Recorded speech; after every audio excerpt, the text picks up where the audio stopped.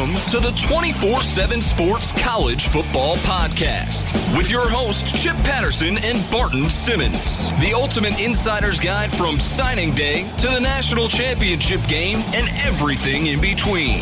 CBS Sports presents the 24/7 Sports College Football Podcast. Happy New Year from us here at the 24/7 Sports College Football Podcast. Chip Patterson, Barton Simmons, Tom Fornelli will be joining us in a little bit so that we can break down and give our locks for the national championship game. Barton, Happy New Year, man. You are coming to us live from the Army Bowl. How are the All-Americans looking right now? Great, Chip. This has been a really good week, actually. I'm excited about our roster down here.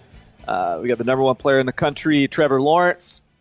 We've got 6 quarterbacks that are all really good, and a roster or an All-American game is only as good as the quarterbacks, and all these dudes are legit. And it's a loaded roster. It's been a fun week. It's going to be a great game on Saturday. So yeah, it's been going really well. I'm usually about midweek at this event, just like drained, and I got a little energy, and I'm ready. I'm ready for the latter half of the week, and then a playoff game on Monday, or a championship game on Monday. Before we get into, we got some news on the coaching front with Rich Rodriguez out at Arizona. We're going to look back at our college football playoff semifinals. But while we're on the topic, is there any one player who you think you've seen or that you want to give a little shine to that you're a little bit more excited about after watching some of the practices? Well, I'll tell you, the one guy that maybe is the most eye-popping out here is this kid, Micah Parsons, out of Pennsylvania, signed with Penn State already. He's already kind of penciled in as their Mike linebacker next year as a true freshman, but he plays all over the field. He can play all over the field. He's been playing defensive end out here, and already has had – you're not even supposed to touch quarterbacks, obviously. Like, that's sort of a standard across the board for all practices anywhere. Right. But he – sort of the perfect Micah Parsons play that just depicts him in all that he is in every aspect is he had this unbelievable pass rush in a scrimmage period where he goes and just flattens Phil Jerkovic, the Notre Dame commit, causes a fumble, scoops and scores it. Of course, he's not supposed to hit the quarterback, but this kid he's just a lunatic. Like he can't help it. He just cannot turn it off. He's sort of some of the coaches are like, man, he's a handful. Like, he's a handful to deal with, but on the field, he is also like that good where it's sort of it's kind of doesn't matter. So if he can just sort of stay on the straight and narrow, he'll be a first round lock. I mean, he's that talented. So he's been really fun to watch. Xavier Thomas, the other 5-star defensive end in this game, has been really good as well. But I tell you, the University of Georgia, I know we're going to talk about them a little bit here, but they've got a bunch of guys in this game, and they got the number one class in the country right now. And I mean, this is it feels very Bama-ish right now what they're doing on the recruiting trail, and the way the buzz continues to generate for the uncommitted guys out there with them. This has staying power. What's going on in Athens right now has staying power, and so I think that this is going to be interesting to watch moving forward. Rusty Mansell in the house. Our boy Rusty, he's down here. Oh, yeah, he's getting after it.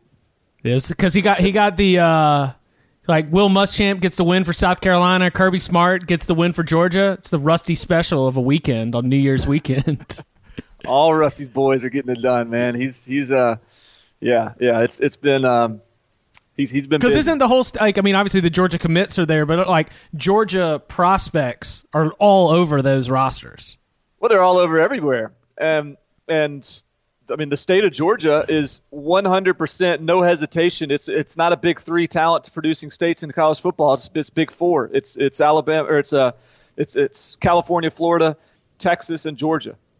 You cannot talk about those 3 traditional big talent states and leave out Georgia anymore. I mean, it's unbelievable what that state is producing right now from a talent standpoint. And, it sure looks like they got the right coach in right now to capitalize on that from a recruiting standpoint. And so, we're seeing it in real time right now. Sudden breaking news on Tuesday night. Rich Rodriguez let go by Arizona. Just to catch the audience up who might not have been able to take in what has been really a wealth of information. We're sitting here recording this on Wednesday afternoon, and we're learning even more at this moment. But there was a former administrative assistant who filed a complaint to the university that he for workplace misconduct. Basically, that Rich Rodriguez was in charge of a workplace which was threatening, and so there was an outside investigation. The outside investigation, which included Rich Rodriguez taking a polygraph test, found no wrongdoing on the allegation of workplace misconduct. Then the former administrative assistant decides to file a legal complaint, a $7.5 million lawsuit, and within an hour of the complaint officially being filed in the courts, Arizona's president and athletic director decide that they're going to move on. They're buying out all of Rich Rodriguez's contract, which totals around $6 million.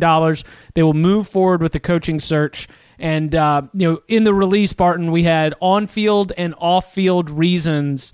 How do you start unpacking this story as it pertains to Rich Rodriguez and sort of how we got to this point? It's undefeated, man. Stop doing dirt, coaches. Don't be grimy, and grimy stuff isn't going to happen. It's all. No, yeah, for sure. It's all coming to light. And certainly in this climate right now, if you're out there doing dirt, you better you better cover your tracks, because people are hunting you down. And I think, Rich Rodriguez, it's got to be frustrating for him, because really, he survived what was, going into this year. I think a lot of us, I certainly felt like after a 3-win year in 2016, that he was on the hot seat and he needed a win. And the way that they recruited, the way that those freshmen played, this team is loaded with true freshmen. And then the way Khalil Tate emerged late in the year, man, they're set up really well to really have a strong response in 2018 and have a good season and maybe even contend for the South. And so it's just, but hey, like I said, if you do dirt, you're going to get got at some point. And this is, maybe in the old days, you can get away with this stuff. And granted, the sexual harassment complaint, Rich Rodriguez is claiming is without merit, and it may very well be the case, but he did admit to the affair, and right. And like I said, that's just, and if you're gonna go that route, you gotta pay the piper at some point. So it's gonna be really interesting to see what happens now at that program, who they hire, where they go, because this is very late in the process now. A lot of head coaches are going to be hesitant to make a jump this late after they've signed full recruiting classes. And I think even, that early signing period, makes it even tougher. And I think now you got to, if you're Arizona, you have to, there's going to be pressure for them to let those kids out of their LOIs. Yep.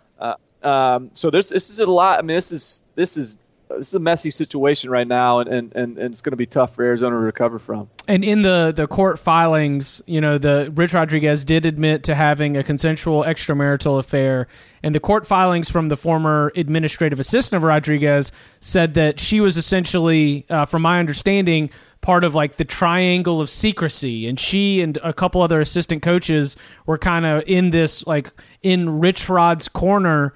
But then because of that, it was calls at all hours of the night. It was a lot of personal requests. It was basically, you were in the trust tree, and it sounded like life. The way the complaint makes it sound, life inside the trust tree, life keeping some of Rich Rodriguez's secrets, both either personal and professional. That's really, from my understanding, Barton, and correct me if I'm wrong, that's really a big piece of the workplace misconduct allegation, right? Right. It's been labeled as sexual harassment. I believe I've seen that. I don't know whether that was what was in the court filing, but certainly when you look at the reports on what's actually in the court filing, it feels less of sexual misconduct than in terms of the administrative assistant as it is just It's a workplace harassment. I mean, when we have to workplace harassment. Yeah, when we have to take those legal courses, it's like if you create a hostile environment, that is harassment, and that's essentially what's being alleged here. Right. Yeah. So it's this is kind of a black eye. A lot of coaches, getting drugged through the moral thorn bushes right now, and not a great look on the coaching profession with the last 12 months or so. But again, I think that's we're going to have an opportunity here for probably a coordinator or something. And again, the other thing is now you're looking at Herm Edwards as the most tenured coach in the state of Arizona, and he's even like his staff. That whole deal is sort of blown up as his staff has all departed and gone to other spots. And so football in that state is going to be interesting to watch in 2018. Two names come to mind that are currently not in a job that would not have to leave a signing class that they just put down in the early signing period. Former Texas A&M coach Kevin Sumlin and former Oregon coach Mark Helfrich. What would you do if you were Arizona? I kind of like I've become this Mark Helfrich fan in listening to him on podcasts. I just think he's a really good broadcaster. I think he's really insightful. I think he's really smart. He's clearly a good guy. He's clearly a good coach. He to me wasn't a great recruiter, and I think there was some cultural issues within that program. Not from I think a little bit of a like. Team got a little soft. It's tough taking over for Chip Kelly too. Right. But there was discord in the locker room. I just think I'm not sure he had that sort of authority. To me, he feels like more of a coordinator than a head coach. Mm-hmm. Kevin Sumlin certainly seems like he would work in that spot. I even saw Les Miles' name float around today. Who knows if that's true or not? But I guess in that sense, that is a football crime if we put Khalil Tate under center in the I formation. I would hope that Les's time off here, his self-evaluation would allow him to finally hand off the offense to somebody and just let them go to work and let him be the CEO and recruiting guy. But you're right. That would be quite a gamble to trust Les to have the right offense in place. So yeah, I guess from those names, Kevin Sumlin makes the most sense to me. But I would be, if Mark Helfrich's got the job, I'd be rooting for him because he strikes me as a good person and a good football mind.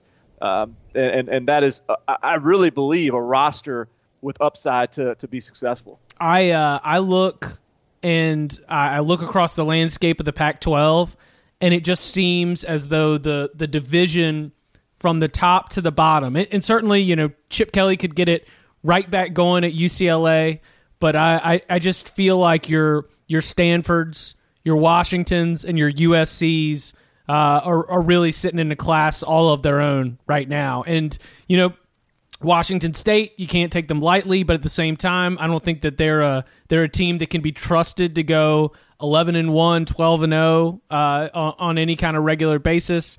And again, I feel like you look at what's happening in Arizona, what's happening in Arizona State, and the class of the Pac-12 doesn't look like it's going to get disrupted anytime too soon. Yeah, I think certainly with UCLA with Chip Kelly now, the South got tougher, but with Arizona State and Herm Edwards, I think we're both in agreement that I'm skeptical. That very skeptical. That feels like that helps out the rest of the division. And I, in some ways, we look up and all of a sudden USC is still this beatable team, and Clay Helton's now had a full 2 years and is yet to sort of rebuild USC into some juggernaut. And so maybe you're feeling more confident there with your ability to compete against USC. They're still recruiting at a really high level, but I mean they've not yet really taken that next step forward to be in the upper echelon again. So I think there's some opportunities in that conference and in that division. And I think as we looked across the bowl landscape, it's pretty clear what the worst conference in college football was this year, and that was the Pac-12. Yep, no doubt. Pac-12 not in the college football playoff, but in the Rose Bowl, there was a Big 12 and an SEC team that treated us to one of the best bowl games I've ever seen in my entire life. I thought that the one of the most striking things about Georgia's double overtime win. Let's start here. I thought that this was an incredible statement from Georgia to win a game that it had really yet to play. Georgia, yes, they put some big numbers on the scoreboard this year. I mean, we've never really doubted. I mean, the defense got top billing, but it's not like we haven't seen Georgia put up numbers in the 30s and 40s. They've done it several times this year. But Oklahoma has been in and won, whether it's the Kansas State game, the Bedlam game. They've been in these high-scoring shootouts. They were the team that had been in these games and won them before. Georgia starts to play Oklahoma's game when they get down by 2 scores early. Huge, explosive plays by Sony Michel and Nick Chubb, who are absolute superstars. And so you come out of this being like, I don't believe that there's that we should pigeonhole Georgia into anything. They're just a great football team right now. I agree. I mean, my takeaway from that game was really just how impressed I was with Georgia, and I know that Oklahoma defensively it has some serious issues, but I mean, hey, they put up 54 points. I mean, you're supposed to do that against a team that has some issues defensively, but on Georgia's end, I mean, Oklahoma, after that really impressive first half, where all the scripts were clicking, and Lincoln Riley's month-long game plan was on point, and they're throwing double reverse touchdowns to Baker Mayfield and all this stuff. Like, yeah, that was really impressive. But then in that second half, they scored one offensive touchdown, and that was on a 21-yard drive. And so, so I think, or no, I'm sorry, they scored one offensive touchdown, and that was on a longer drive. But the other touchdown was a scoop and score, right, from Stephen Parker. And then they had a field goal late. And so, what was impressive with me is Georgia played 2 different games. Right, they played all right, we're going to go blow for blow, punch for punch, and we're gonna keep up with you offensively. And then they played all right, we're going to settle in and we're going to shut you down defensively. And then, they made the crunch plays when it mattered at the end. So all of that to me was just, I was so impressed with Georgia, so impressed with Jake Fromm, and just, I mean, hey, I was impressed with Oklahoma too. I think that offense that offense is the truth. And it's kind of a shame we didn't see that offense paired with even a above average defense, because you watch Oklahoma and you watch some of those big runs by Georgia, and it really is just bad tackling. And it wasn't, that's the one aspect of this game where it was like that wasn't elite. That's not an elite level of play, but because everywhere else it was. So what a blast! What a fun game that was. I saw. I think that Georgia's secondary deserves a ton of credit, because in a classic, almost Alabama-esque, and certainly Kirby Smart has been the defensive coordinator for a ton of the juggernaut title prize fights that Alabama has been in over the last several years. They went from showing 2 high safeties to going cover 1, man on the outside, and Oklahoma's wide receivers could not get separation. I think that there is a little bit, it seems like a big buzz talking point was going into, the play calling down the stretch for Oklahoma. But watching that game, it wasn't like I saw a bunch of wide open receivers. Those check down throws were because Georgia was doing an incredible job on the back end of that defense, and we give the front 7 of Georgia a lot of love. And that group that hasn't necessarily gotten as much attention, they stepped. I mean, that's a big boy move where it's like, all right, national championship is on the line. Obviously, you're playing for the national championship, but it's like this is a big moment. We have 4 and 5 star players. I'm gonna put you. You got to mark this guy. Go and do it. And Georgia did it. It was awesome. Yeah, and I mean, ultimately, where really, if there's anything that Georgia struggled stopping, was the run game. And credit Oklahoma's offensive line for that. I mean, golly, those big dudes. They were just getting bodies on Georgia defenders, and they couldn't get off blocks, especially in that first half. And and I think as the game progressed, we saw Georgia just settle in, get used to some of those wrinkles. I mean, there was some really neat stuff that Oklahoma was doing offensively in the blocking game and in the draw game, and just finding ways to get Georgia defenders out leveraged. And they just sort of settled in, and they got used to what they were seeing. They hadn't really seen an offense that looked like this. And in that second half, and by the way, I saw Fornelli tweeting. I know he watched the coach's room, but I spent a lot of the game watching the coach room. Hell yeah, on the broadcast. That's all I watched. It's all I watched the whole time. Yeah, and it's just fun to watch those guys. And even at halftime, they were saying, hey, like, what would you do, coach? Like, how would you fix things? And they were just saying, hey, get 2 or 3 stops. I think Major Applewhite said it. Hey, just get 2 or 3 stops. And it sounds funny saying that, like, to an SEC defense, just find a way to stop somebody 2 or 3 times. But ultimately, that's all it was. I mean, because they were just going to keep doing what they were doing. You had confidence that, if anything, the run game was going to get stronger as the game progressed. So you just got to find a way to get 2 or 3 stops, and they did. I mean, they had a bunch of stops in that second half, and once the game started getting tight, there wasn't the plays there, and I think that defense really rose to the challenge. In the late game, Clemson and Alabama, so you had Alabama as one of your locks. You only put 3 units on it, but it was one of your locks in a final in Bowl Locks 4, where you were. For the session, you were you were +8 on the session. So this was you're back in the groove with the big boys. That's the way I roll. I'm the big dog games. So what were you surprised by the way it played out? No, I think in a lot of ways that's about what I expected. Certainly in retrospect, like that sort of game makes sense. I think the one thing that is, and we'll talk about this a little bit when we start previewing the next game, but like I don't, there's a lot of people that I feel like are retroactively looking at this Alabama Clemson game, and they're looking at the scoreboard and they're saying, dominating win by Alabama. It wasn't like a dominating win by Alabama. I mean, they certainly won it decisively, but they had 260 yards of offense. Oh, I think Clemson's defense playing really well has gotten buried here. Yeah. I mean, Alabama was an interception, which was a little fluky. Like, it was sort of a tip pass interception, and then like a 20-yard drive, and then a pick six from this being a 4-point game late in the fourth quarter. Right. Like, so I think Alabama was the better team. But and Alabama's defense is deservedly the story of this game. But I don't know that I left that game thinking, okay, we got our juggernaut back. Like, Alabama is once again unbeatable.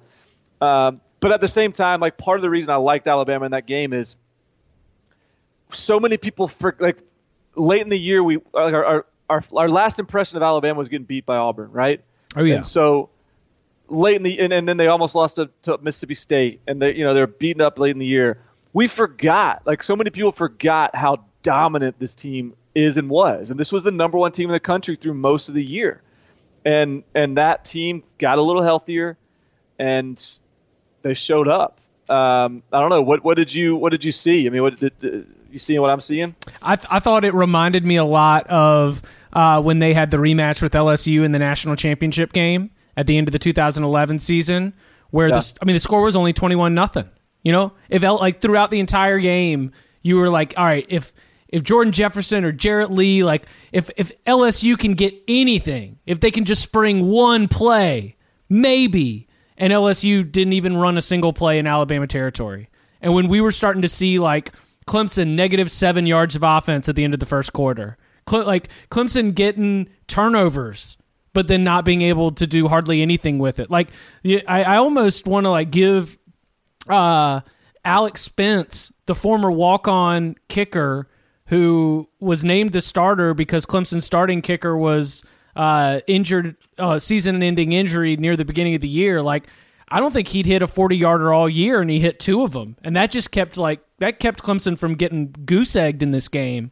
I think that you had to imagine Kelly Bryant was coming back to Jeff Scott and Tony Elliott and just being like, man, I can't do anything. You know, there didn't seem like there was going to be much in a way of Clemson be able to get something going offensively. And when those sorts of advantages are established early and an offensive line starts getting beat up a little bit, and there's just no threat of the deep ball. Like, you were missing, yes, Deshaun Watson might have been nice, but Mike Williams might have made this game even better, or Jordan Leggett. Like, there's a lot of the difference between the Clemson offense that went up against Alabama in the last 2 national championship games than the one that played this time in the semifinal, Wayne Gallman. There's another one. Like, it's just,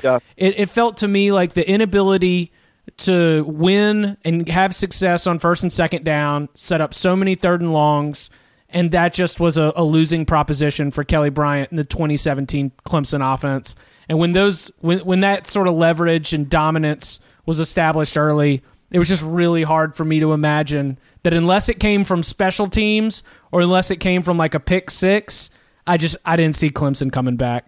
Well, Chip, I keep on going back to, we talked about this after that Syracuse loss, right? What did I say? I was like, all right, the big thing that I don't see in this team is the ability to get tough physical yards in the run game. And you look at and in retrospect, hindsight 2020, it should have been a no-brainer, because I look at the 1.9 yards per carry that Clemson averaged, and you're like, well, of course that's what it's going to be. I mean, they haven't been able to run the ball in a physical style against anybody. No, they've just finessed them to death, and that's not going to work against Alabama. It's not going to work against Alabama. And so I think that inability to get anything going in the run game is probably played a role in why you didn't see much in the deep passing game either. And so it was just, I think Clemson was flawed throughout the year, but they can out-athlete people, and they did. But you're not going to out-athlete Alabama. And I think, and look, I'm out here at the Army All-American Bowl, right? And so Clemson's got the number 1 player in the country committed to them, and Trevor Lawrence, and he's here at this game. He's the quarterback, and I couldn't help but think during that game, look, man, they may be better off. Like, Trevor Lawrence could win that job next year as I look at Kelly Bryant. And I don't want to make that statement acting like Kelly Bryant's the reason that they won that game or that they lost that game. He's not. He wasn't the problem. But I think that given the way they've recruited the skill positions, given the guys that are out there that are I think can get open and they can distribute the ball to, if you just hand it to a really talented thrower and say, all right, go to work, I think I could see that being their identity. And then you got Travis Etienne as the counter to that, and maybe you don't have that, because really throughout the year Kelly Bryant's been their power run game in a lot of cases, and so I think if you just sort of alter your identity a little bit, I could absolutely see a true freshman with the ability of a Trevor Lawrence coming in there and just sort of taking this team to a different, like, that gives you a way to beat a team like Alabama. They'll win another ACC championship with Kelly Bryant more than likely, but I don't know if they can win a national championship with them, and I think they could with a quarterback that's got a really unique passing skill set. Nice. All right. Well, you ready for the final locks of the season? Let's do it. We're picking locks. My Blue Plate special 5-star locks are coming. Come get these locks. 5-star master lock. Lock it up. You want these locks? I'm living and dying every point, every cover. Time for the final locks of the 2017-18 season. Tom Fornelli How are you doing? I'm sad. Yeah. How are you? Are you sad because it's over, or are you sad because you fell back 5 points during Bullocks 4? I'm sad because it's over, Chip, because we've still got a few picks to make, so it's not like this one's over yet. All right, this competition. This competition is going to get real wild. It's going to get very intense because we're not only going to be giving you against the spread and over-under angles, we've also got some props. So the props will provide an opportunity to perhaps propel yourself back into the mix. Barton Simmons currently sitting minus 13 units.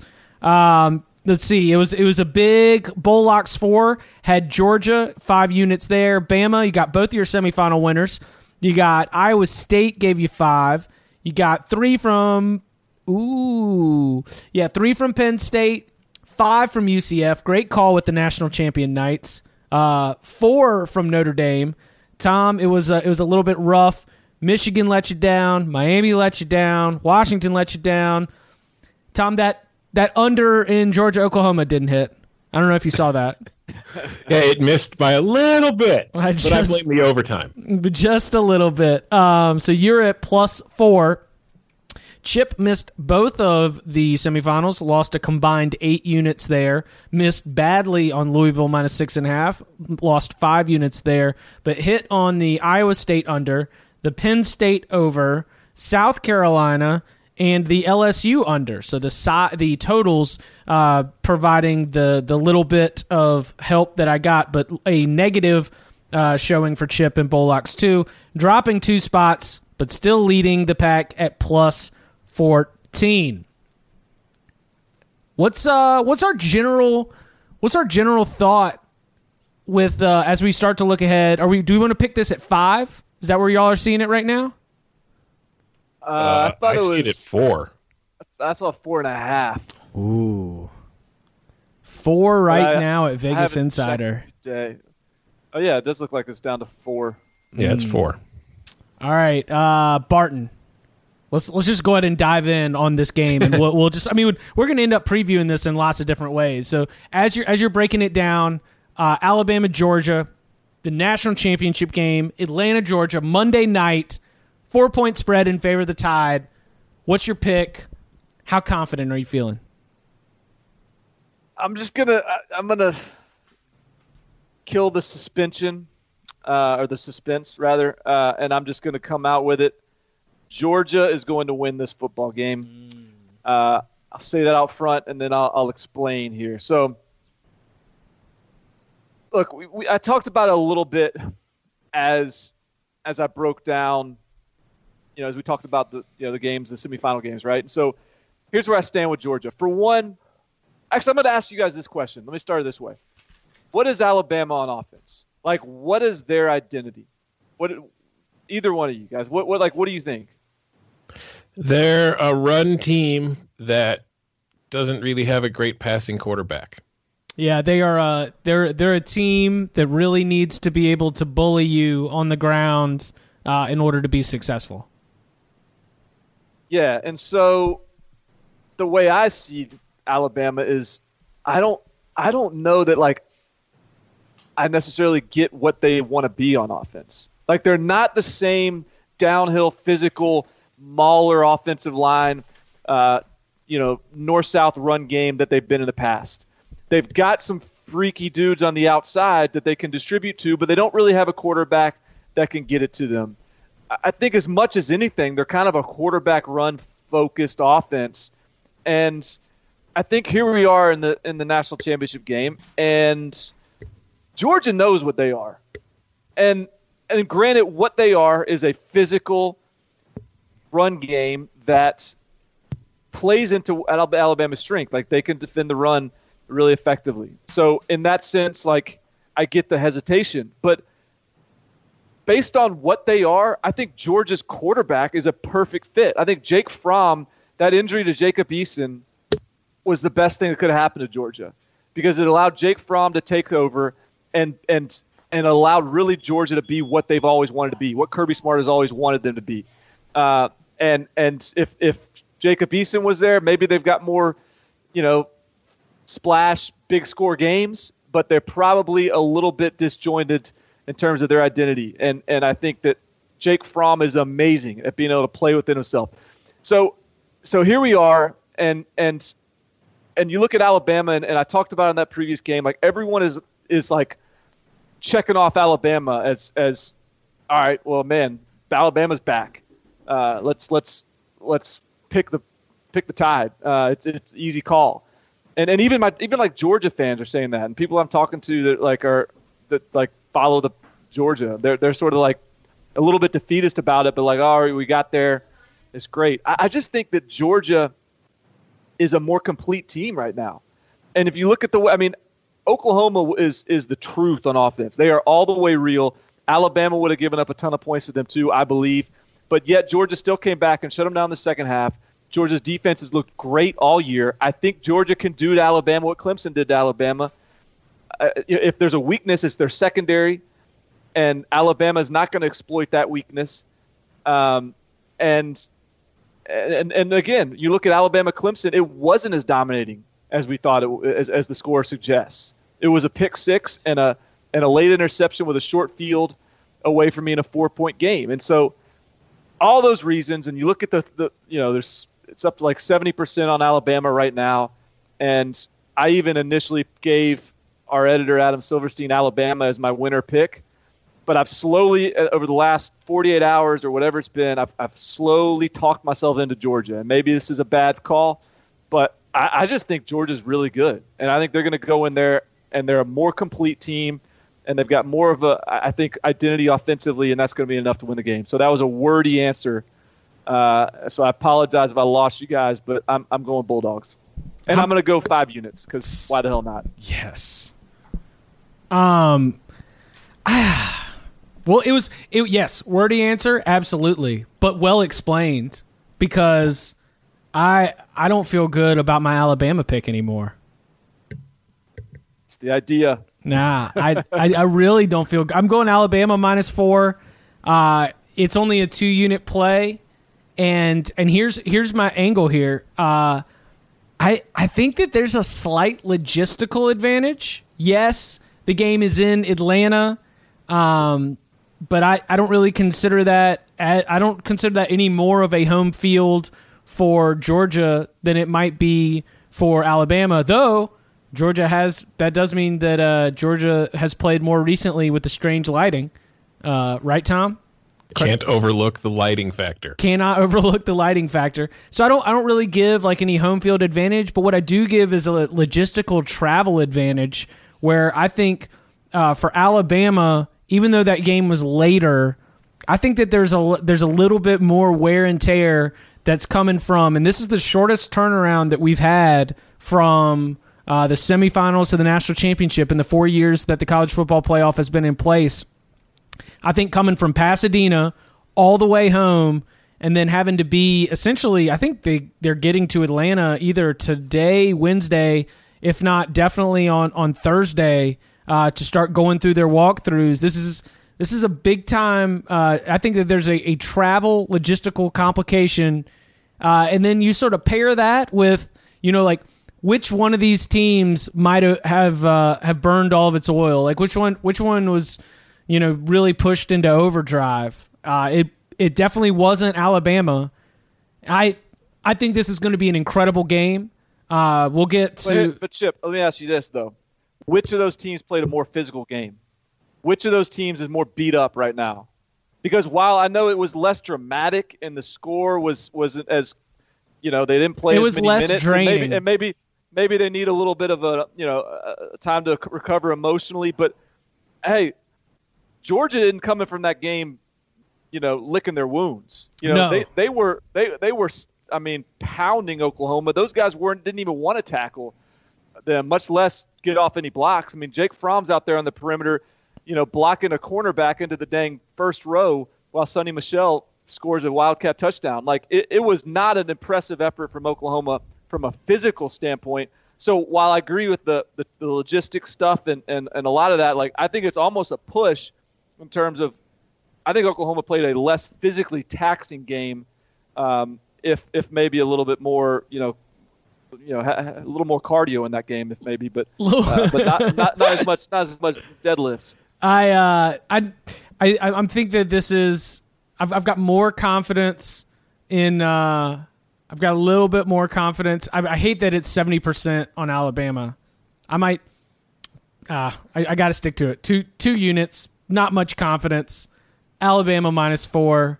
I think that I was ready to pick the Sugar Bowl winner as soon as I saw the game go to double overtime. So I got to dig my heels in and stick with that angle here. I think it's going to be a great game. I'm very much looking forward to it.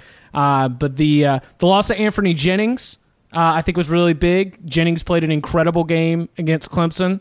Yeah, and I've not been impressed with him this year, but you're right, man. He showed up the other night. Yeah, he was pretty awesome, and he's going to be gone. That's definitely a loss worth considering. But Nick Saban, undefeated against former assistants. I feel like Georgia is going to be back in the college football playoff multiple times in the next 7 years.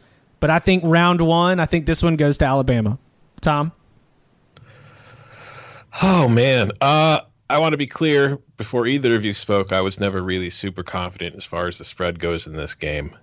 But I'm taking Alabama -4, 5 points. And the reasons for it, there's quite a few, honestly. These teams are so damn similar that it's really hard when you're trying to analyze this game. It's really hard to find the one area where the one team is clearly better than the other, or where this team's weakness can truly be exposed by this other team. Because those areas really don't exist. If anything, I feel like the biggest difference, especially in Georgia's favor, is special teams. Because I trust the Glasses kicker. I don't trust any Alabama kicker. And I think that Georgia's been better in the red zone offensively than Alabama has been this year. So I feel like those are two things that are in Georgia's favor that make me strongly consider taking Georgia +4. But I lean Alabama simply for a few things. Alabama, like Barton said, did not dominate Clemson the way that score suggests. It was 24-6 as a final score, but offensively, Bama only averaged, I think, like 4 yards per play.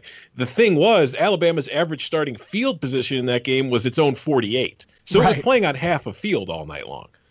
And that, obviously helped lead to a win. Oh, and meanwhile, Clemson's average starting field position was on its own, 12. 23, I think. Yeah. But then I look at what Georgia, the thing is, though, when I watched that game, and I was watching on the coach's room, so, I had the all 22, and it was the return of Death Star Alabama defense. That was the one thing I noticed while watching on that game from the all 22 was that defense was everywhere. It was, there was concerns about injuries. There were concerns about depth and all that stuff going against Clemson. It was everywhere. Clemson did not have a shot in hell of doing anything in that game offensively. It wasn't just Kelly Bryant not being Deshaun Watson. It was just Alabama's defense ate that entire offense alive and did so for 60 minutes. It was I almost swore. It was beautiful to watch. And I was just sitting there inspired by it. And then, watching on the coach's film for Georgia, Oklahoma, what the biggest difference to me is that I think Oklahoma puts up points on Alabama had they been playing in that game. If Alabama's in the Rose Bowl against Oklahoma, I think the Sooners are putting up a lot more than what Clemson did against Alabama. But I don't think that they're doing what they did to Georgia to Alabama. The way I look at it is Alabama dominated Clemson. Georgia came out of the right side of a shootout with Oklahoma. And I think that a lot of that has to do with the adjustments Georgia made in the second half, in which they kind of, they were trying to it's hard to explain what they were trying to do in the first half. But in the second half, they just kind of went cover one man, allowed an extra guy to stay in the box to take away Oklahoma's run game, and just overpower the offensive line with the pass rush and get pressure on Mayfield. And it worked really well for them.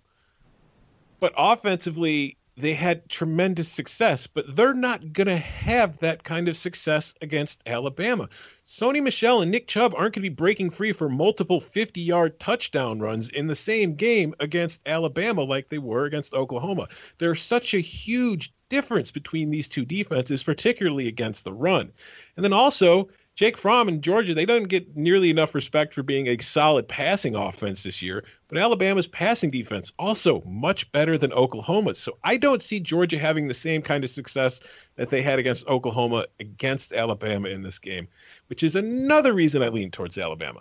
And another factor, one that I think we've overlooked, or I don't know if it really has an actual effect, but how have Nick Saban assistants done against Nick Saban? Haven't won once. Exactly. Now, Kirby Smart has a great program at Georgia, and I agree. I think Georgia being in, SEC title hunt and being in the playoff hunt is not just something we're going to see this year. I think it's going to be something where we're going to get seeing it year in and year out, where Georgia's a real playoff contender and a national title contender.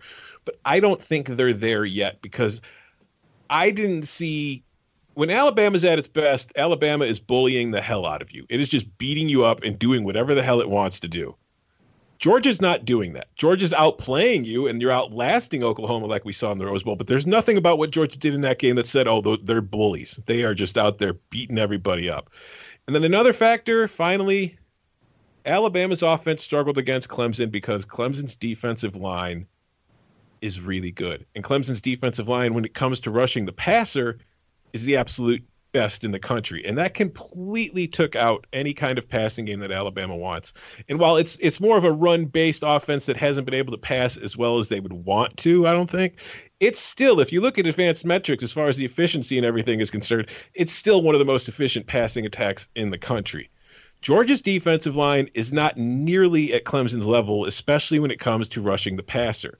So I think Alabama's offensive line is going to have it might struggle being able to run the ball because Georgia's rush defense is fantastic. It's right up there with Alabama's as one of the best in the country. But I think Alabama will have a much easier time protecting Jalen Hurts against Georgia than they had against Clemson, which means that guys like Calvin Ridley and other Alabama receivers who really didn't play much of a role in the Sugar Bowl because Alabama couldn't get a passing attack going are going to be able to find space to move and be able to get open because Hurts will have more time to find them, and they will have a bigger impact in this game than they did against Clemson. So that's why I think Alabama's going to win, and I'm just taking them against the spread as well, even though I'm not nearly as comfortable with that as I am with Alabama winning the game. I think that there's a lot of reasons why Alabama makes sense here too, and I don't strongly disagree with y'all's takes. The one data point in this one, or the one criteria that I've seen people throw around that I would take issue with, is the whole 11-0 against former assistant coaches. Guess what? Like, Nick Saban is 11-0 against a lot of things. He's probably 55-0 against coaches that weigh 225 pounds or more. And he's probably 11-0. I mean, the guy's a great coach, and this is a unique game and a different team. And so there's no part of me that thinks, well, because Kirby Smart coached under Nick Saban, that he's not going to have as good an opportunity as anybody to win this game. Alabama has 12 losses over the last 10 years. They've got a winning record against a lot of teams. Right. Let's find the coach that has some overwhelming dominant record against Nick Saban. He ain't out there. Urban Meyer. What's Urban's record against Nick Saban? I think he has a winning record against him, doesn't he? He lost in 2009 SEC championship, beat him in 2008 SEC championship, beat him in the 2014 college football playoff. It might be 2-1. I think it's more 3-2 than 2-1. Because I think they had a couple of regular season meetings in there too. Over under of 45. This is my 5-star, 5-unit play because when the line has been less than 50, this has happened 4 times for Alabama, it's gone under 3 times. This has happened 8 times for Georgia, it has gone under 5 times. When the line was between 43 and 47, Alabama, it's gone under 2 times. Both times that has happened. When it's been between 43 and 47 for Georgia, it's happened 5 times, gone under 4 times. So under 45 between 2 coaches who know each other, 2 coaches who are more than happy to punt and play field position and try and get it to the 4th quarter and not make mistakes. I think we're looking at 21-17, and a couple missed field goals maybe will help this. But if I'm going out with one final play, give me the undersweats. I want the undersweats. I'm going 5 units under 45. Tom, I'm with you. Barton? Yeah. Throw me in there. All right. 5 units under 45. I think this could this could, for a casual college football fan, I could see this being a very boring game. Like I think this is a game where there's not a lot of turnovers, not a lot of big plays, a lot of punting. I just think this is going to be a defensive demonstration. So I don't like. I always am nervous playing unders in big games like this because, I mean, Clemson, Alabama had great defenses last year. I know Deshaun Watson's not out on the field, but there's these big games sometimes like they go one of two ways. Either everybody's tight and they stay low scoring, or I feel like so often they're just like shootouts because the atmosphere around the game calls for like defensive scores and special team scores and weird stuff happens. And so I'm always nervous playing those sort of plays, but I just think that's probably the smart one. I'll go under. Tom? Over 5 points. Wow. I'm not saying it's going to be a shootout. Don't get me wrong. This ain't going to be no 38-35 game, but it's going to be about 27-21. Oh, so we'll be. You're saying that this is going to get real tight for the total. Like the odds makers have this one about right. And I got when Mr. Under is on the over, that makes me very nervous. Yeah. See, here's the thing. Mr. Under is Mr. Under because most everybody else is Johnny Over. You know what I mean? And this is a game where everybody's betting the under. There's been looking here. There's been almost 10,000 bets on this game already. And 80% of the money's on the under. Crap. All right, switch me over. I'm riding with Fornelli on this one. I don't have time to mess around. This is the last game. I want over. Give me 5 units. So it's not something I'm happy about. No, I mean, I'm unhappy because I'm just Joseph Q. Public over here with Alabama in the under. I hate it. Yeah, but I'm also on Alabama as well. But this is just, I mean, again, I hate the spread in this game. I don't like the over-under in this game. I don't like anything really about this game as far as Vegas is concerned. I feel like they did a really, really good job on this one. And my honest, as far as actually betting the game, I mean, we're recording this on Wednesday. I won't do anything until about 20 minutes before kickoff at the earliest, before I actually do any kind of bet on this game. Wait and see where everything's falling. I want to wait and see what happens. Yeah. Because I also have a feeling that this total, with the amount of money that's currently coming in on the under, is going to get lower. And then you could find that buyback value. Uh-huh. And I also wouldn't be surprised if Alabama gets bigger, as far as, if it goes from -4 back to -5, -5.5 goes in that direction. So this is going to be one that you need to pay attention to. Put it that way. You mentioned, Barton, like the casual fan might find this boring. Like this game in terms of audience is very regionally specific. There's 50 states in the United States of America. Only 2 of them currently represented. They're right next to each other. I will be curious to see what kind of because I think the Clemson Alabama ratings wise, I was locked in. It was one of my 2 of my favorite college football games. Loved them. It was incredible. It was everything that I wanted. But it's I'll be curious to see how this plays out, because if this is like 7-0 at halftime, I could see it only being the diehards that are sticking around until the very end of what I expect to be a very late night on Monday night in Atlanta. Props. What do you think? Wait. I think the ratings will be pretty good. You do? Yeah. I don't think it'll be like the biggest of all time, ratings, but I think that by and large, while there is going to be some SEC fatigue from, fans that probably wouldn't have been watching the game in the first place.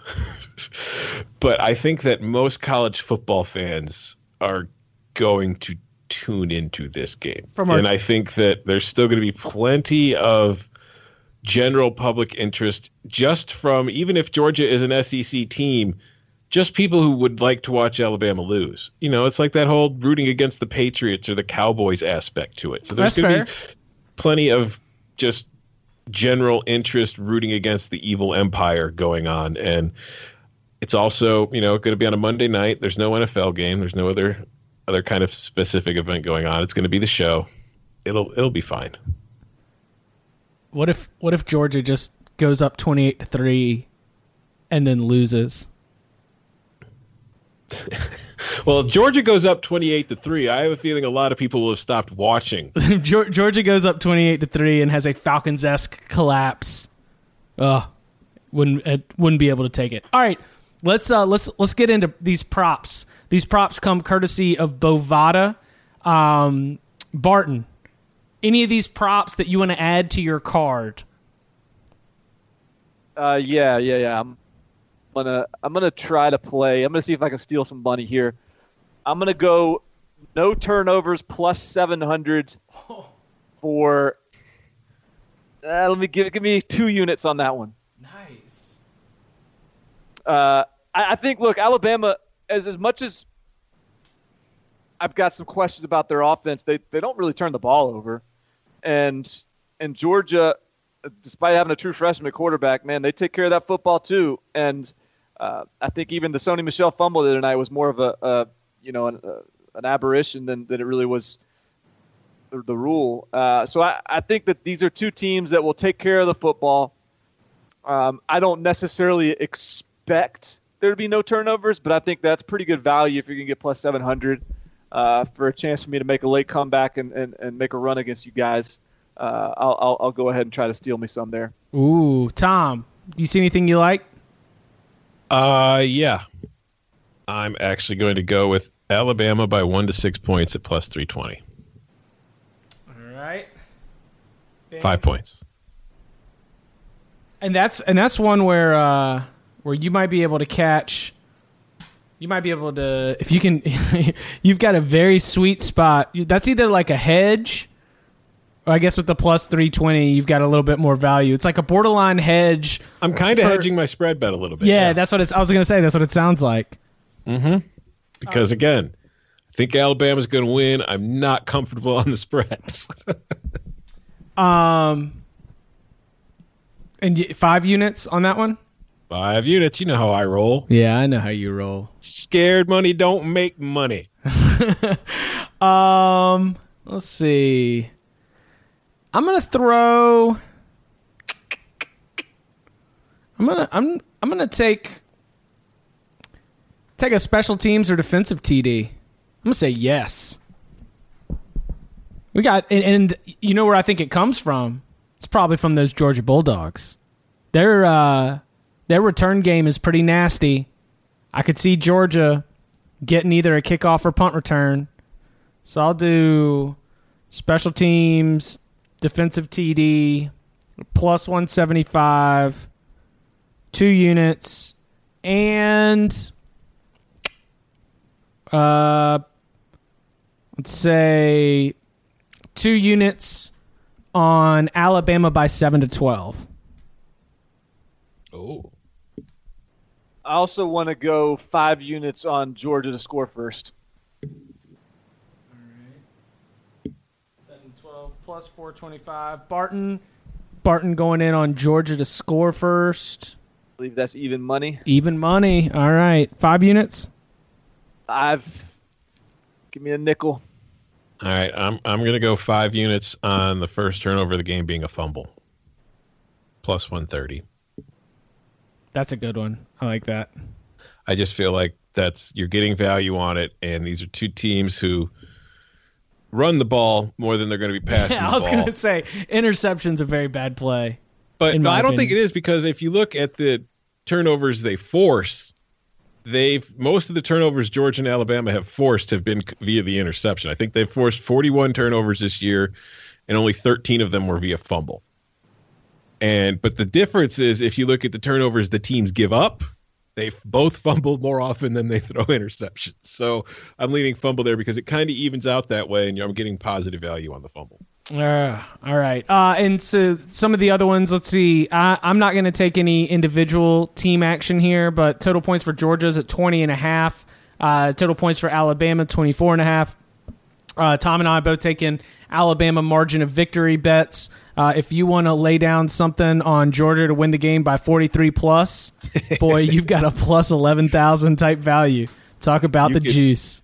You could quit your job for a year if that one hits. If you play it right. What do you say? I am gonna throw $1 down on. Let's see, if it's Alabama safety plus 5,000, that means Alabama is going to cause this. They're going to get the 2 points, right? Yes, that would be the game would be 2-0 Alabama. First score of the game. Oh, I thought that was just, will there be a safety? I misread that. No, it's the first score of the game. All right, but you know what? Let's do Alabama's, look, man, I got some work to do here. $1 on Alabama safety, first score of the game, plus 5,000. I'll see you guys in the winner's circle. I got one more then. All right. $1 or 1 point on Alabama by 25-30 plus 1,800. Just in case death mode shows up. See, I think there's a chance that death mode shows up, but even death mode showing up for me, I imagine it being like 21-15, 21-14. I mean death mode where the defense gets one, special teams gets one. It's Damian Harris breaks free for like a long run or two. Bo Scarborough gets one. Calvin Ridley death mode. Yeah. I could see it to where like Georgia Alabama it's old school Alabama, and like you just can't run the football. Like you just can't. Just not doing anything, and then it's just short fields, and Georgia gets tired, and all of a sudden you look up and the game's out of hand, and Georgia stops playing. Yeah. I think it's conceivable. Yeah. That's in my like 5 potential outcomes of like me trying to like visualize all the different ways that this game's going to go.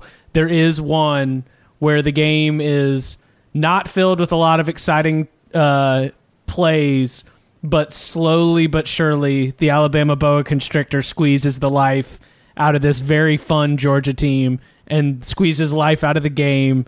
And Nick Saban, the robot, flashes half a smile as he holds up the college football playoff trophy. Actually, he's pissed off about the way his team played. Yeah, right, exactly. We left these 3 touchdowns out there. Yeah. Oh, man. Okay, cards are full. Picks are in. This is the Locks has been one of our podcasts that's gotten the most positive responses from the fans and the listeners. We're glad you all love it. We will definitely be continuing it, and we'll find maybe we'll take some spring game over unders. Y'all like that? I'm just kidding. I love it. How many snaps will Tua Tagovailoa take in the spring game? Oh, man. He is Tom Fornelli. You can follow him on Twitter at Tom Fornelli. He is Barton Simmons. You can follow him at Barton Simmons. You can follow me at Chip_Patterson. Gentlemen, thanks very much. Enjoy the game. Later.